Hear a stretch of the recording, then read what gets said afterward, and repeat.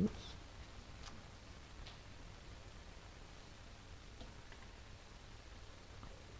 Well, good morning, everyone. That was really great.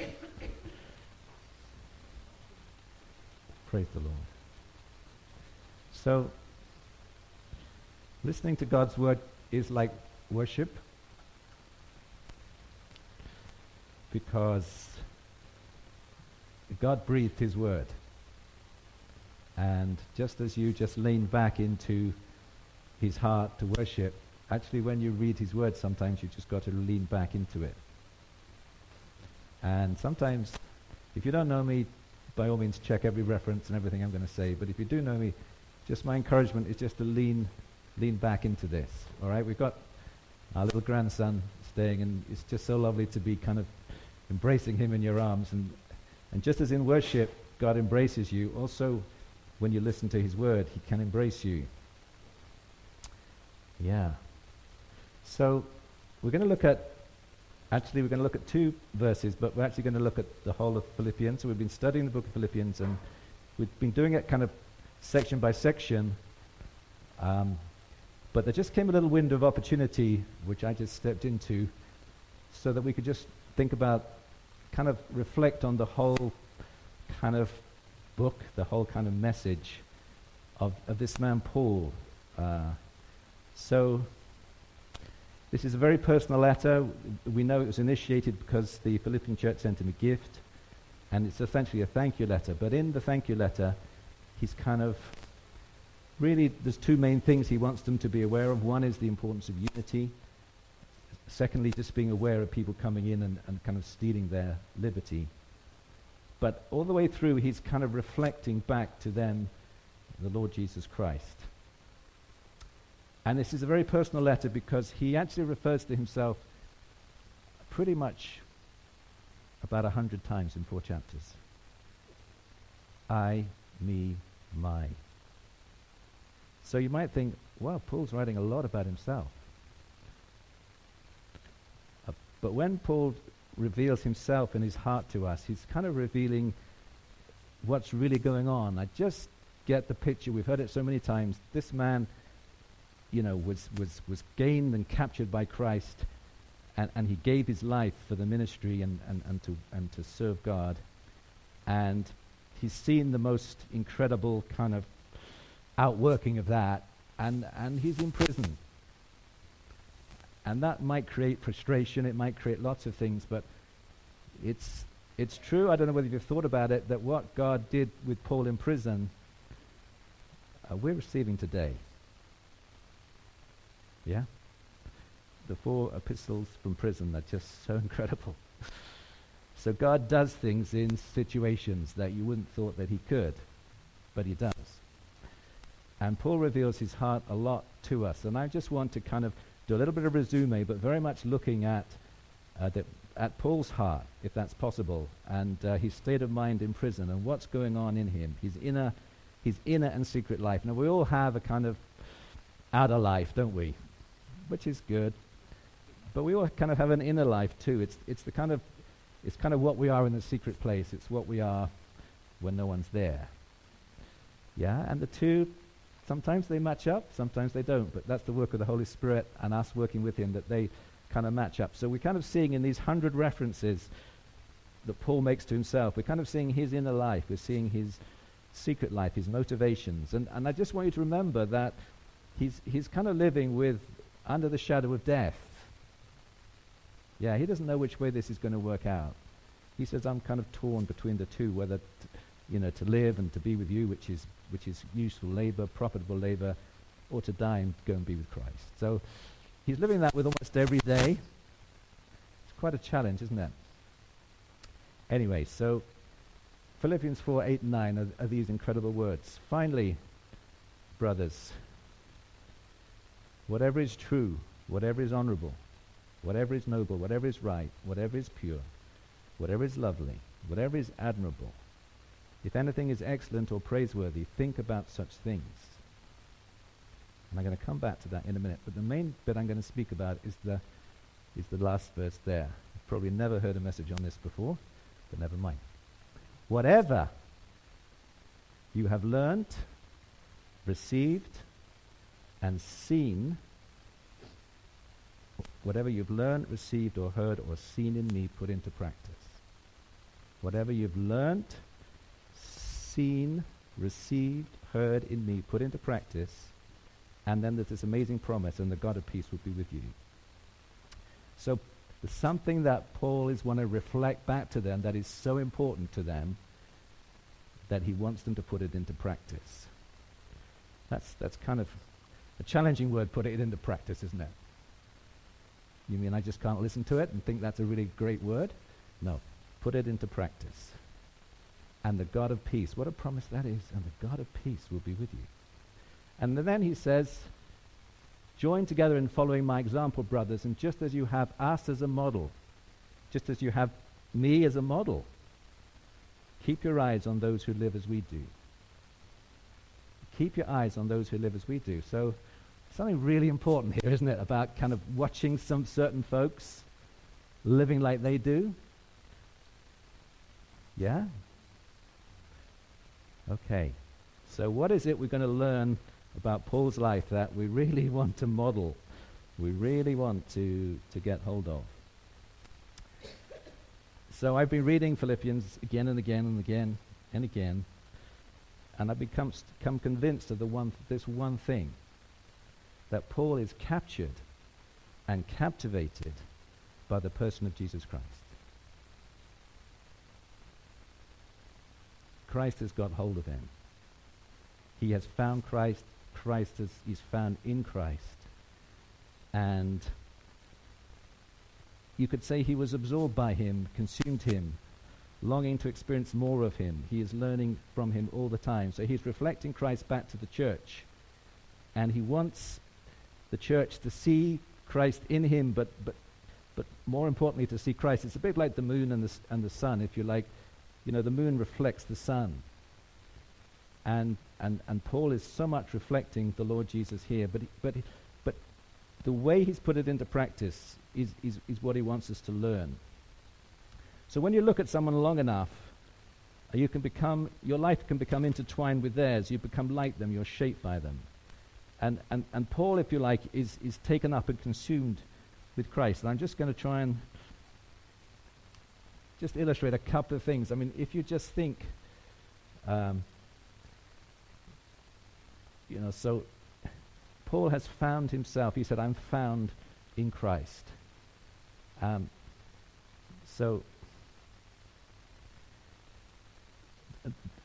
There's the I in Christ. All right? Just a simple illustration. And he says, for me to live is Christ. That's his goal, his reason, his motivation. You talk about those Welsh rugby fans. Paul is more passionate by far. To him, living is Christ. He is motivated. His goal is to be like Christ. And his pattern of thought is wrapped around Christ all the time. And as he's wrapped in Christ, he points the church to himself, but through him to Christ.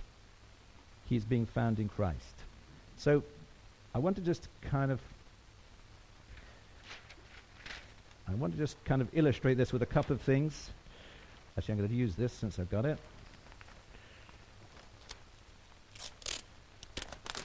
This is not going to work, so I'll forget that.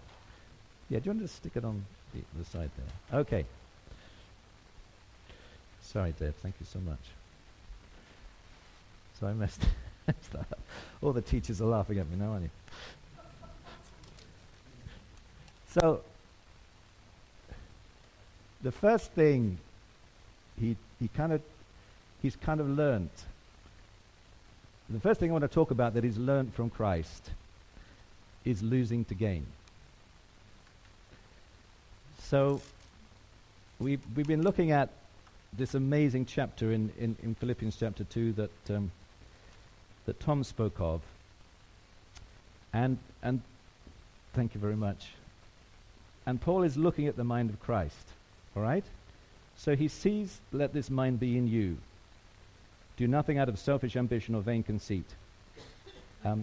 Let this mind be in you. So Christ, who was, if you like, in the very nature God, so he is God. Can you see that over there? Probably not. Okay. So Christ, in the very nature of God, didn't think equality with God something to be grasped, but he made himself nothing. So he stepped down from that equality with God. He made that step down. Although he is eternal God, he's fully God, in the counsel and plan of God, equality with God is something that he didn't want to grasp, so he stepped down. And when he stepped down, he was found as a man, so he stepped down again. And when he became a man, he kind of chose the role of a servant, so he stepped down again. And when he became in the appearance, the nature of a servant who was fully obedient to his Father, he became obedient to death, even the death of a cross. So if you can just see the mind of Christ, he just stepped down, he just stepped down, he just stepped down. In a way, you could say that Christ never laid aside the fact that he was God. I hope everyone realizes that. So when he was spat upon, when he was nailed to a cross, when he was ridiculed, that was God being ridiculed. But what he laid aside was this glory, the riches, if you like, of the eminence of God's being recognized, being known, if you like, being exalted. But this was the heart of God. So he humbled himself and became obedient to death. And no one kind of could make God do that. Does everyone realize that? Nobody could make God do that. Jesus chose for the love of the Father and for the love of us to do that. It was the only way, in a way, that God, if you think of us being kind of here in the dirt and in the mud, it was like God muddied his hands, muddied his feet, muddied his head, and got down among the dirt. Because unless God came down, that would always have a gap. There'd always be a separation between us and God. His glory and his holiness would always separate us. We could never reach him, and he could never reach us. So Paul is reflecting this in this beautiful poem. So, sorry, Devs, could we just do that again? Has everyone got that picture? Okay. Thank you very much. That's so. Yeah. Okay. So who is this man, Saul of Tarsus?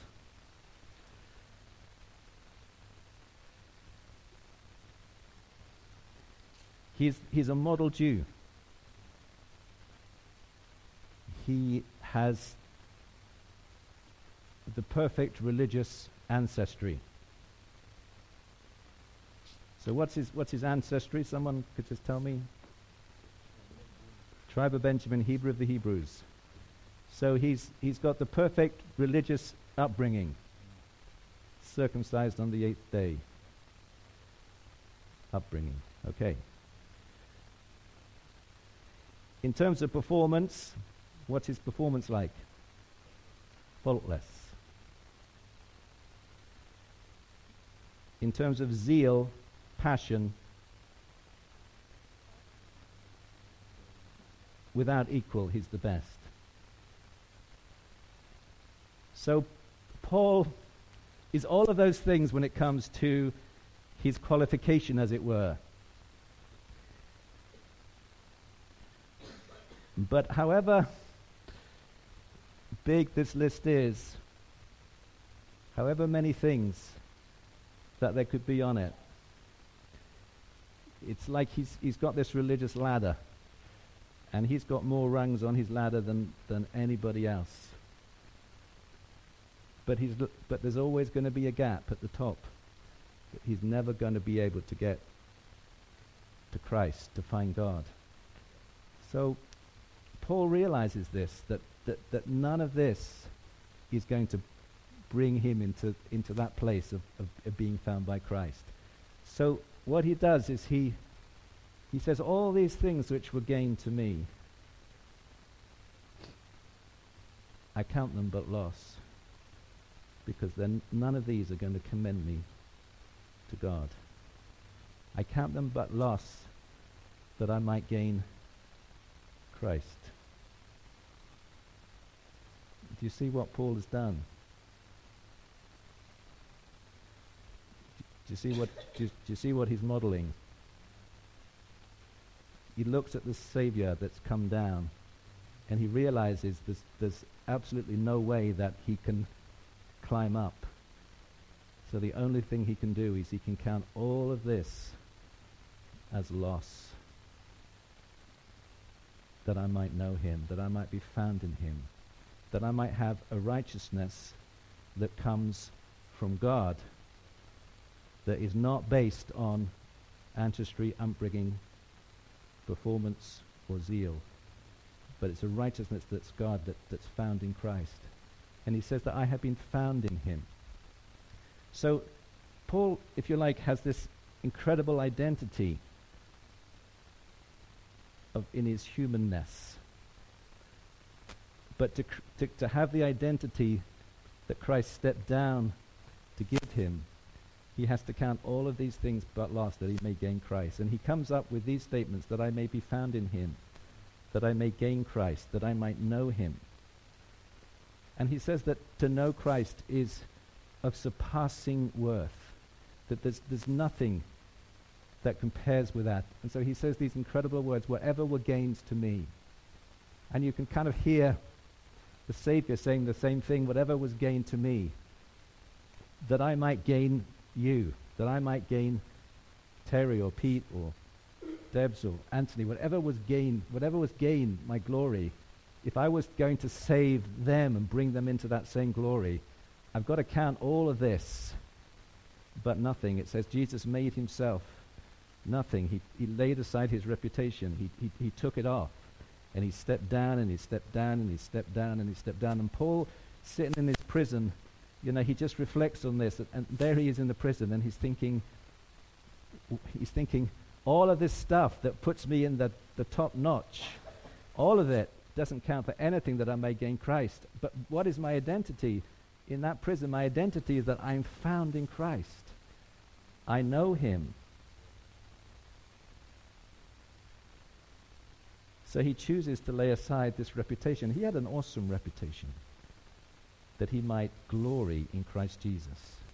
So he says, we are the circumcision. We are those that boast in Jesus Christ. So he's got nothing left to boast on now. He's not boasting in any of this, but he's boasting of the fact that he's in Christ, that Christ has found him. And you say, well, how do we respond to this? What's our action? It's seeking to be found by him and to be found in him, that he is all that we ever wanted or needed. So that's quite a challenging journey, isn't it? That it's actually the Holy Spirit just constantly wanting to kind of enable us to fill our lives, as it were, with this appreciation of who God is and who we are in him. So there's a little sort of personal anecdote. So last week Anna asked me, and I told her I was going to say this. She says, how do you praise God when you feel depressed? Okay. Has anyone ever asked themselves that question? Yeah. I have too. So since last year and I had that operation, I sort of, felt and known a depression that I didn't otherwise know existed. So whether that was trauma or what it was. But this is what I said to her. I said, a beautiful picture is beautiful however you're feeling. The picture doesn't change. Your feelings change, but the beauty of the picture doesn't change. So when you're feeling low, you turn to the picture and you look at it. And it's amazing how the light and the beauty of that picture begins to shine on your soul. And that picture is Jesus. And that's what it means to rejoice in the Lord. It doesn't mean I'm constantly happy. It doesn't mean that. What it means is that I am holding who he is first. I'm celebrating the fact of him and his love and his beauty and his wisdom. And there's Paul in prison saying, because Christ has got a hold of him, he's saying, rejoice in the Lord always. Celebrate him. Consider him. So Paul talks of the surpassing great value of knowing Christ. And he says to the church these words: whatever is true, whatever is pure, whatever is lovely, whatever is admirable. And the more you'll know Jesus, the more all of those things just are applicable to him. The nobility of someone who risked recklessly, if you like, his whole reputation to save a wretch like me. That's a very noble act. Whatever is pure, the one that was in the bosom of the Father without spot or wrinkle. Whoever is lovely, the one who drew the poor and the weak to himself because of the beauty of his words. Whoever is admirable. If anything is excellent or praiseworthy, think about such things. So I got a sneaking suspicion he was just turning them round to Christ the whole time and considering him. So in the mornings, one of the things that I've challenged myself to do is just to sit before the Lord and have a prayer journal, and I tell God how I feel. I write down my feelings. And if they're not good feelings, I write those down. And then I open his word and I let him breathe over me. And I consider him, and it's an amazing transformation, because the breath of God is life itself. And then you pray, because you pray after, in a sense, the word of God has lifted you up in faith. And so it's finally, brothers, whatever is true, whatever is noble, whatever is right, whatever is lovely, think about such things, and whatever you've learnt and heard and received in me, the God of peace will be with you. So, in our sense, what does this look like? For us, it's laying aside ourselves, and it's being found in him. It's kind of thinking his thoughts. So that's losing to gain. But another thing Paul, I believe, just sort of saw as he looked in Christ was this simple word that we speak a lot about, love. And love is an action word. So a lot of the time Paul is looking at what Christ is what's going on the cross. And Paul, analyzing it, he sees that Christ is putting other people's interests before himself. That's a kind of an understatement, isn't it? What are you doing this weekend? I'm going to the cross. What are you going to do after that? He put my interests before his own. That's what love is, isn't it?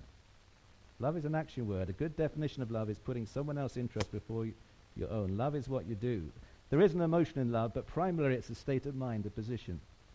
So if you look at a natural mother or a parent with a child, there's no kind of weighing up, shall I, shan't I, when the child is in need. There's a kind of immediacy of action. Yeah? Because there's a kind of merging of interest between a mother and a child, isn't there? So the mother puts the child's interests above her own, and those interests become the same. And because of that, children take great comfort from their mothers or their parents, don't they? So, if you notice one of the children here might fall down, and you might go over and try and, encourage them and comfort them. You're going to be partly successful, but get them into mother's arms or get them into father's arms. They take great comfort, don't they? Have you noticed that? Yeah. They don't really want, Phoebe falls over. She doesn't really want me. She wants me, Daddy. Yeah? Why? Why does Phoebe not want me on Mummy and Daddy? Because she knows that Mummy and Daddy love her. And they take comfort from your love. Very simple points, aren't they? So what does Paul say when he's speaking to the Philippian church? He says, if there is any comfort from his love, and there's massive comfort to know that God loves you. And the reason that we know that God loves us is because he left and stepped down and down and down and down and down. So to take comfort from Christ's love is so important. So whoever is loved will always feel safer. If you know that you're loved, you will feel safer. And if you know that you're loved, you will do better in the battle than if you don't know that you're loved. If you're going into life's battle and you don't know that you're loved, you're kind of very liable to kind of struggle. But there's so much comfort from his love. And seeing Christ's love and the affection that Christ's love has on Paul has the same kind of affection because it's kind of working in him towards the church. And he says this, God can testify how I long for all of you with the affection of Christ Jesus. So what he's seeing in Christ has kind of worked in him, if that makes sense. He says of Paul, his fellow worker, I can testify no one else like him will show genuine concern for your welfare. That's kind of love in action. And then he prays for the church. This is my prayer, that your love may abound more and more. So he's saying, look, just look at Jesus. Look at the way he kind of manifests love. Look at the comfort that comes from his love. Now, I'm modeling that comfort too because I have the same affection for you as Christ has. Look at Timothy. He has the same affection for you too. Now, I pray that you'll overbound in love one for the other so that we may be strong together. Do you see why Paul says, whatever you've seen in me, put it into practice? And just the third one I'm going to talk about very briefly is death to life. Death to life. So again, this is Paul just looking at Jesus, modeling Jesus. And he looked at this obedient servant who entrusted himself to God. So Jesus stepped down to the cross. It's as though Jesus did what only Jesus could do, and now in his physical body, he is dead, which is fairly obvious. So now he is, in one sense, completely dependent upon God to act. Yeah? And because he was obedient to the death of a cross, it says God exalted him to the highest place and gave him a name. So there's a linkage between Paul's mind and seeing the life of Christ, between obedience and resurrection. Obedience, submission, and powerful resurrection kind of work together. This is how God works. So when we submit and obey, that's like dying to ourselves, and God acts. Sometimes we want it the other way around. We kind of say, God, give me the resurrection, then I'll give you the obedience. But God says, no, you've got to walk this path. This path is dying down to yourself. And from that place of obedience, I'll bring about the resurrection. So he says to them, dear friends, as you've always obeyed, work out your salvation with fear and trembling, for it's God who works in you to will and to act for his good purpose. So what Paul is saying here is that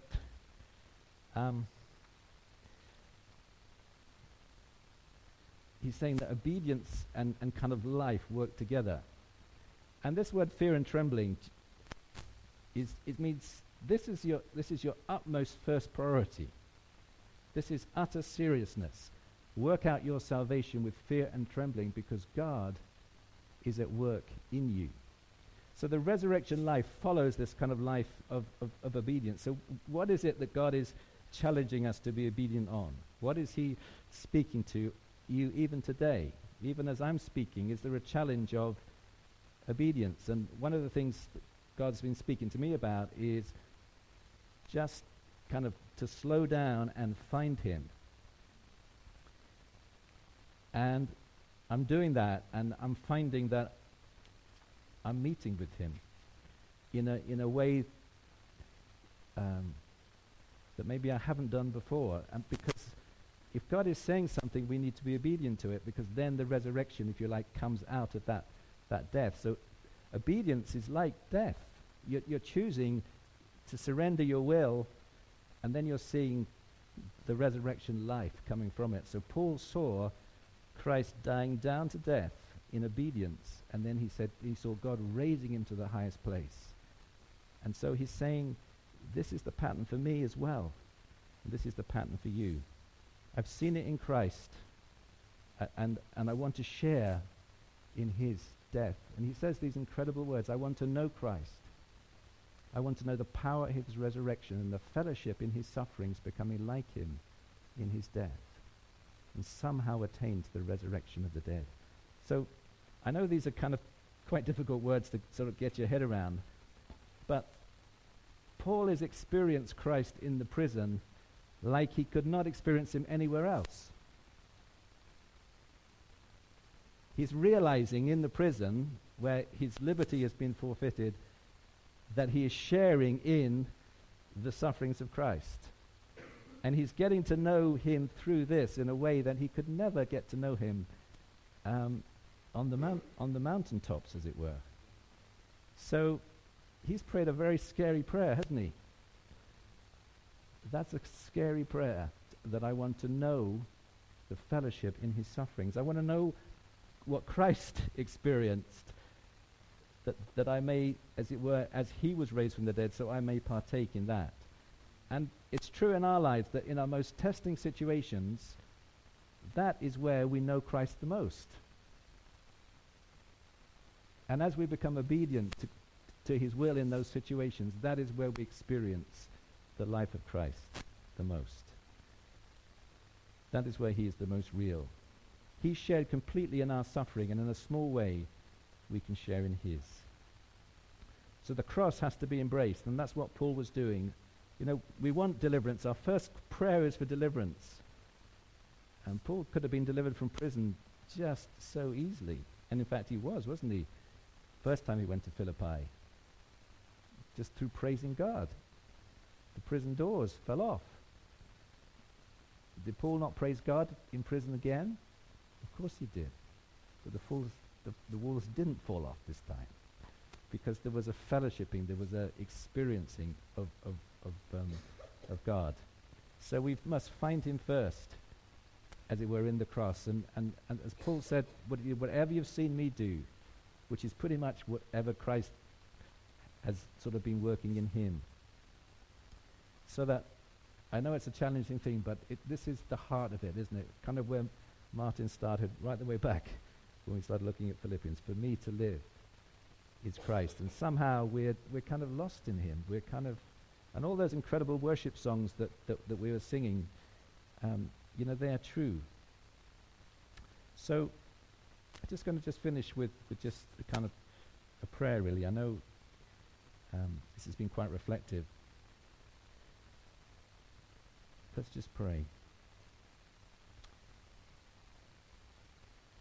Lord, we just want to, again, just stand in awe that Jesus would lay aside so much that he might win us, that he might gain us, that he had this incredible, deep, and deliberate purpose, that he would win us, that he would gain us, and that we could be found in him. Thank you, Lord Jesus, that you laid aside your glory. You laid aside your reputation, that you became nothing. And when you were made like a man, you took on the role of a servant. And when you took on the role of a servant, you became obedient as a servant, even to the place of death. And we thank you that God the Father highly exalted you. He gave you a name above every other name, that at the name of Jesus every knee should bow, and every tongue should confess that you are Lord, to the glory of God the Father. We thank you that life works through death. And Lord, as we lay aside things that we are, things that we feel, things that we think, we find you. We find you in the cross. We find you in the prison. We find you in the depths. We can find you even in depression, Lord. We can find you in weakness, because you came right down to that place, right into the mud. And Lord, we pray with Paul that we might even partly just experience the fellowship of your suffering, Lord, that we might know the power of your resurrection.